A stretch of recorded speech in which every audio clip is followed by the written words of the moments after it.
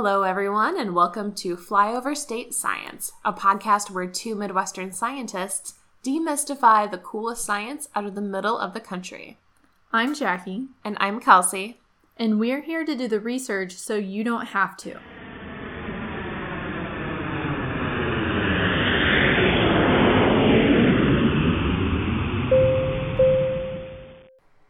Welcome to episode 6 of Flyover State Science. In this episode, we are going to talk about the history of antibiotics and the current problem of antibiotic resistance. But first, a little administrative news to get out of the way. So we're changing up the format of our episodes a little bit, and we're planning on bringing you shorter episodes that cover a single given topic, and we're going to reserve our expert interviews for layover segments. This way we can bring you more content a little bit quicker in more bite-sized chunks for your listening enjoyment. And remember, if you have topics to suggest, we're always interested in hearing them. So visit our Facebook page or email us at flyoverstatescience@gmail.com. Visit our website, leave a comment on one of our episode posts or a blog posts, or send us an email, and we will be sure to incorporate your suggestion into our episode queue. But for now, we're going to talk about antibiotics. And you can't talk about antibiotics without mentioning how relatively new in the course of human history the use of antibiotics is. In the course of 100 years, the way that humans respond to wounds has gone from every wound being potentially life-threatening to any small wound or injury to your skin being something that you almost don't even think about.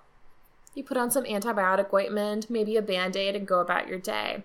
But even 100 years ago, having a small cut from a hangnail or a piece of paper could have ended up costing you a limb or perhaps your life. And this is because of the bacteria that inhabit the world all around us. And in fact, we are actually outnumbered by bacteria. They are all over on the insides of our body, in our digestive system, in our mouth. They're all over the surface of your skin, and basically everything they touch. So, not to freak you out, but they are literally everywhere. And usually they don't cause a huge problem, right? We coexist with bacteria usually pleasantly all the time. Exactly. They are our distant evolutionary cousins, and for the most part, we peacefully coexist. We create more spaces and more nutrients for them. They provide us with useful services such as assisting in our digestion and helping us make delicious things like cheeses and wines. For the most part, bacteria and humans are able to peacefully coexist. But just like anything, there are a few bad apples which ruin it for the rest of them. And there are certain bacterias, MRSA, staph, gonorrhea, which have all gained recent notoriety because these bacteria can not only make people very sick in a normal setting, but they have also developed a resistance to the drugs that we have that keep these bacteria at bay. But we haven't always had these drugs. Before we had ways to successfully fight off these bad bacteria, we had happy little microbiologists in their labs working on ways to prevent certain kinds of bacteria from outgrowing one another while they were doing different experiments with them. And one of these researchers was Alexander Fleming. And what Alexander Fleming was doing in his lab was he would put different types of bacteria on different plates, let them grow little colonies, and he would take a flask of what he called mold juice, which is a sort of viscous liquid vat of mold spores that he allowed to sort of grow out and form like a moldy fungi cocktail. And he would apply his different mold juices to different bacterial strains. And he went about his experiments for a while, noting which different kinds of mold juice were able to have an impact on bacterial growth. And you can measure this because when you put bacteria out on a plate that has enough nutrients that they can take from it and grow, bacteria will actually form these opaque little colonies, little dots. They look sort of like ink drops, almost, of like a white, sort of milky white yellowish ink. And when he would apply mold juice to them, usually didn't really do a whole lot. Maybe the colony stayed the same size or got a little smaller. But with a specific kind of mold juice, Alexander Fleming noticed that colonies of a certain kind of bacteria were diminished incredibly, completely annihilated, you could even say. Now, he thought this was very exciting because he thought it was really interesting that he could find a compound in his mold juice that could cause an entire type of bacteria to be eradicated. And he did some more experiments trying to figure out what it was in the mold juice that caused this big response. He was never successful in identifying it, but what he did call it was penicillin. And as scientists do, he thought his findings were interesting and important, so he wrote up a little paper about his discovery of penicillin, as yet mysterious compound. And he published it with 1 or 2 sentences in there that the effectiveness of penicillin was quite strong and that it could be diluted and used on a dressing or some sort of wound bandage and still be effective because it was so potent in its effect to kill bacteria. So he published this paper in 1929, and not a whole lot really happened with the penicillin project. Alexander Fleming was unable to identify the actual molecule from the mold juice that was penicillin, and he was more interested in playing with bacteria and mold juice and seeing what he could do in the lab than pushing this outside of the lab to a different implication. But he wasn't the only person who saw potential value in penicillin, and eventually the penicillin project a few years later was picked up by 2 researchers named Howard Florey and Ernst Chain, who were from Oxford University. And they worked with the penicillin project for many years, working on identifying the structure and the actual molecule of penicillin from this mold juice and trying to grow it up and purify it so they had a stash of pure penicillin, no mold juice necessary, that they could use in healthcare experiments in trying to treat people who had infections. They did experiments in animals and in cultures, but it wasn't until 1941, 12 years after Alexander Fleming's paper was published, that the first human injection of penicillin was administered by this group. And this patient who received it was having a very serious infection. He was a man who had received a wound while he was gardening. This wound had become infected, and he developed sepsis, which is a systemic-wide infection in the blood where the bacteria have grown out in the blood so much that it causes the body to shut down. He was in very bad shape. So this research group gave this man the first ever injections of penicillin, and he experienced a very serious recovery. He went from being incredibly ill to showing signs that he was becoming healthier and that the infection was subsiding. However, this isn't a happy story because they did not have enough penicillin present to be able to continue the treatment. And once they ceased the penicillin treatment, the man's condition grew worse again, and then he eventually passed away. But the fact that the man experienced such a marked recovery in response to penicillin was a proof of concept experiment that this compound, this humble mold juice compound, had the ability to not only kill bacteria living on a plate, but also seemed to kill bacteria that were infesting a human body. The problem remained in production.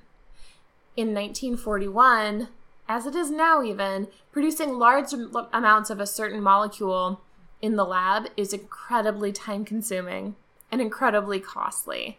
And in that time, they really didn't have the sort of machinery that you needed to be able to produce enough of this penicillin to be able to be used in a mass market healthcare system. Also, what was going on in 1941 was World War II. And the British government saw a lot of value in using penicillin on the battlefronts to be able to treat wounded soldiers and prevent them from getting infections and dying from their wounds. What they realized eventually was that they didn't have the correct resources or equipment at Oxford University to make this happen. So these researchers formed a collaboration with United States space scientists and ended up working with a United States national laboratory in order to begin massive production of penicillin. From here, the use of penicillin exploded in the healthcare scene. Things such as surgeries, which were previously only done under very, very serious conditions because of the likelihood of infection, became commonplace. You can now go into surgery for an elective surgery. The first thing that you're worried about is not that you will get an infection and die. The interesting thing about penicillin is that penicillin is an antibiotic created by mold, which is a common term for a certain form of fungus. Fungus and bacteria have sort of co-occupied the same ecological space for a long time. They're both very small microorganisms that survive on sort of similar nutrient types in similar situations. So there's a sort of ecological push and pull between bacteria want to live in the space, but so do fungi. So they sort of compete for the same resources. In nature, when you're competing, you're not just trying to be better than the other one, you're mostly trying to kill the other creature that is trying to take your resources. So bacteria and fungus tend to communicate with one another through chemical warfare. Bacteria can create a large number of compounds that will kill fungus. And funguses, in turn, can create compounds that can kill bacteria, antibiotics, or antibacterials. While they can exist in the same space peacefully, this often doesn't happen, and having these two in a similar space can cause the creation of these chemical warfare signals. And in fact, many of our antibiotics that we know and use now have come from harvesting these chemical warfare compounds. We've borrowed the fighting styles of fungi who have been successfully fighting bacteria for much longer than we have. And not to be outdone, we've also borrowed antifungals from bacteria because having a fungal infection is no walk in the park either. Why reinvent the same antibiotic wheel? Exactly. It's kind of brilliant. We've observed this sort of war going on between bacteria and fungus, and we've just plucked their different weapons and decided to use them for our own purposes. However, in these spaces where bacteria and fungus coexist, there's a lot of these chemical warfare signals going back and forth. And if fungus are secreting all of these antibiotic signals into a certain environment, like the soil, for example, then this will kill off a number of bacteria who are sensitive to whatever target these chemical warfare signals are honing in on. However, eventually, if the fungus keep creating enough of a specific antibiotic, these antibiotic signals target just one thing. Sometimes they target proteins that are found in the walls of these bacteria. Sometimes they target ways that these bacteria produce different proteins for cellular processes and can kill them. Sometimes they target the actual walls or cell membranes of the bacteria themselves and cause them just to be ripped open. But antibiotics tend to only target one thing. So if you put the fungus and the bacteria in an antibiotic-rich environment for long enough, bacteria reproduce and grow really quickly. Even if you kill a lot of bacteria, there are a few of them that will still be alive and able to reproduce. And eventually, these bacteria that are able to reproduce will eventually become desensitized to the antibiotic signals. They've somehow developed a resistance through mutation, or I don't know if there's another way that they can acquire it. Mutation, population drift, or sometimes... Yeah, I think those are kind of the only thing. But it happens so frequently when you have millions of bugs reproducing every 20 minutes. Mm-hmm. It can happen on a very short time scale. It happens really fast, and it can spread pretty quickly. So you go from having just one or two bacteria maybe who are not being killed by this antibiotic-rich environment to all of a sudden give it a few hours, and now you have hundreds. This sort of event, which we can call a selective event in the evolutionary setting, which means that we apply a certain stimulus that can cause organisms to either die or find a way to adapt with their environment. These bacteria adapt to their environment. And the selective pressure is the antibiotics. Mm-hmm. Now, let's zoom out from the soil and into present day 2017, where there is hand sanitizer sitting on my desk right next to my antibacterial hand soap in my kitchen, where I wash my hands wearing my antimicrobial running shirt after going outside for a nice jog. We are surrounded, even when we're not in an antiseptic environment like a hospital or a surgical room, we are surrounded by antibiotics. And that has some consequences, I imagine. It does have consequences to be surrounded by antibiotics all of the time, which means that we are basically, in our society, recreating the sort of environment that can cause bacteria to find ways to survive around the presence of antibiotics. Because, as we learned from Jurassic Park, life finds a way. And it's taken some time, right? Because we went from having antibiotics being prescribed to people who were very sick to using them topically, like in a surgical room, or maybe when babies are being born. Then people had the idea that maybe we could put it in soap and make soap more effective. Spoiler alert, it's not. Regular soap without antibiotics or antimicrobials works really, really, really well. We've gone from just using antibiotics in a limited number of cases to now we use it in everyday products. And in fact, we even use it so much that we have a serious abundance of antibiotics that are being administered to the animals who are being raised in agriculture. Yeah, antibiotic use in the agriculture industry is a big deal because, like in the case of humans, it has very important uses in maintaining the health of livestock like cows. Personally, I know in my extended family that they raise cattle just as kind of a hobby, and I know they give antibiotics to calves that have just been born to keep them healthy because there's a high risk of infection after the calf has been born. And that seems like a really logical use to me, but I think in a lot of the bigger industrial stockyards, there may be an excessive use of antibiotics being used on the livestock, and that's leading to some problems. And oftentimes, in agriculture, in these sort of industrialized, large-scale settings, these antibiotics are being administered regularly as a preventative measure to stop these animals from getting sick. But being exposed so frequently to antibiotics in this sort of setting is also really bad because that provides yet another environment where we are giving bacteria another opportunity to develop more resistance to the limited number of antibiotics that we have. Because they are not unlimited, and at this point, we have discovered several antibiotics, but the roll has sort of slowed. Oh yeah, and it's not profitable right now to develop antibiotics.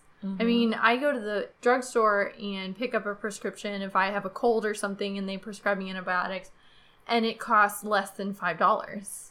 Like, antibiotics are just cheap, and so there's not a lot of pressure to develop antibiotics at the moment. Thanks, capitalism. But there is now, because there is a pressure. Maybe it's not financial, but there is a serious need because as we have been bathing ourselves, bathing our food, bathing our surroundings in antibiotics, we as a culture have accidentally created what you might hear of as superbugs, antibiotic-resistant bacteria, which is pretty scary because bacterial infections since the 1950s have been considered to be something that you can recover from if you address them in time. But now there is a growing list of bacteria that are resistant to most common forms of antibiotics. Now, this isn't meant to be an alarmist piece. We don't want you to think that now you should throw every single antibiotic-containing thing away. They still serve a very important purpose, but due to their overuse and oftentimes misuse, doctors prescribing antibiotics for things like viruses or colds, where antibiotics actually don't help most people get better, patients not finishing courses of antibiotics, the full course, they take them until they feel better, and then they stop with several days left in their antibiotic cycle, which allows more resistant bacteria to grow out. Because of this, we have created a problem with resistant bacteria. There is hope.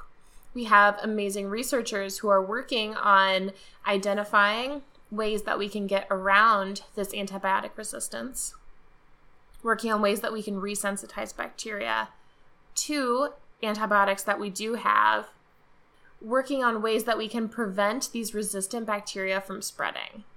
Because things like gonorrhea, staph, candida, all of these infections are things that, if we are left without tools to treat them, can be very, very bad for human health. Turn back the clock 100 years. With a vengeance, because people have very short memories. We forget, just like with people who are against vaccines because they don't think that things like the mumps or measles or rubella are serious. They forget because they haven't seen people who have been very, very, very sick with these things. We forget because we've never seen someone have an untreatable bacterial illness. The official definition of antibiotic resistance is the ability of bacteria to resist the effective drugs. There is a way that we can get around this, and there are certain people who are working on this, but we'd like to end this segment on antibiotic resistance with a note to simply be mindful. Your soap doesn't need to have antibiotics. Maybe have a consideration before buying products that contain antimicrobials or antibiotics. And finish your Z-Packs. Finish your courses of antibiotics, please. Listen to medical advice, but also be critical, be careful, and be thoughtful about it. As a society, I'm going to reiterate what my French teacher from high school always said. Everything in moderation, nothing to excess. So thank you for listening. We hope that you've learned something more about antibiotics and antibiotic resistance. We're not trying to scare anybody, but there's been a lot of hubbub in the news about drug-resistant bacteria, and being provided with more knowledge is always better than less. Thank you for tuning into this first new format episode of Flyover State Science. We hope you'll stick with us because we have upcoming episodes on genetically modified organisms and the microbiome and a lot of other cool stuff coming your way. And we'll catch you next time.